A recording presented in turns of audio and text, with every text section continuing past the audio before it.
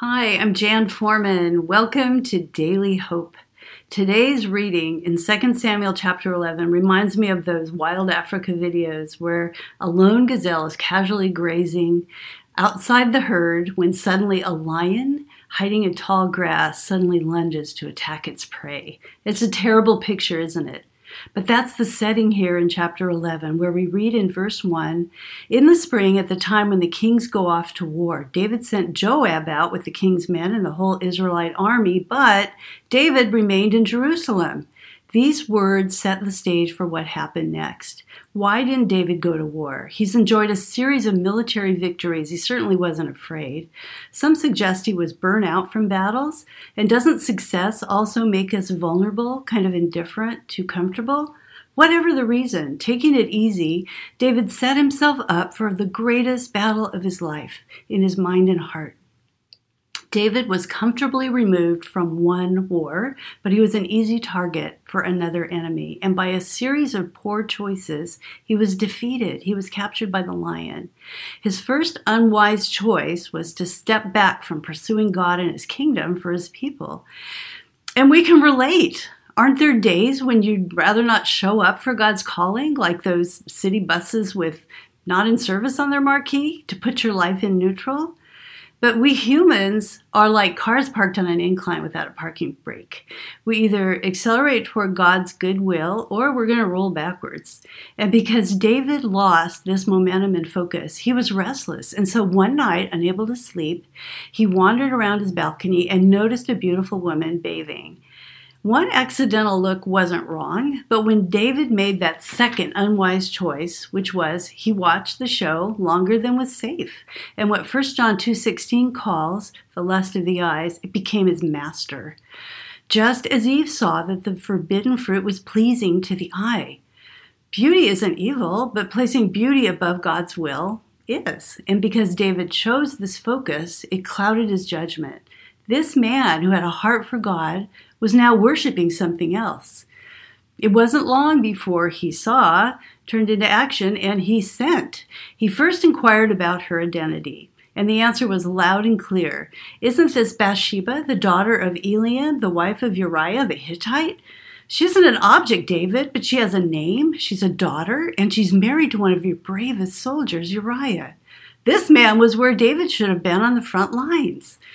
It's as if the messenger is saying, "David, what are you even thinking?" Unlike the unsuspecting gazelle, sin doesn't just pounce on us like victims. We have warning lights, an inner voice, or a friend or circumstance that yells, "Don't do it." David can step away from the edge. He's been warned. But sadly, he crashes through the police tape. He makes another wrong decision and sleeps with this woman. All sin has consequences beyond our control. I think if we saw them, we probably wouldn't make the same bad choices. But in this story, Bathsheba becomes pregnant because Uriah is gone. David has to engineer a cover-up. This is also where sin leads to deception, fig leaves. Now contrast this to Uriah's integrity. David calls him home from battle to be with his wife, but this virtuous man refuses, even after David tries to drown him with wine. Uriah knows his place in the battle, and so he sleeps on David's doorstep instead. So David pens a note to Commander Joab to have this man killed on the front lines, and Uriah unwittingly carries his own death sentence back to that war. Remember, David's the man who felt conscience-stricken about cutting off a corner of Saul's robe, and now he's plotting to kill an innocent man.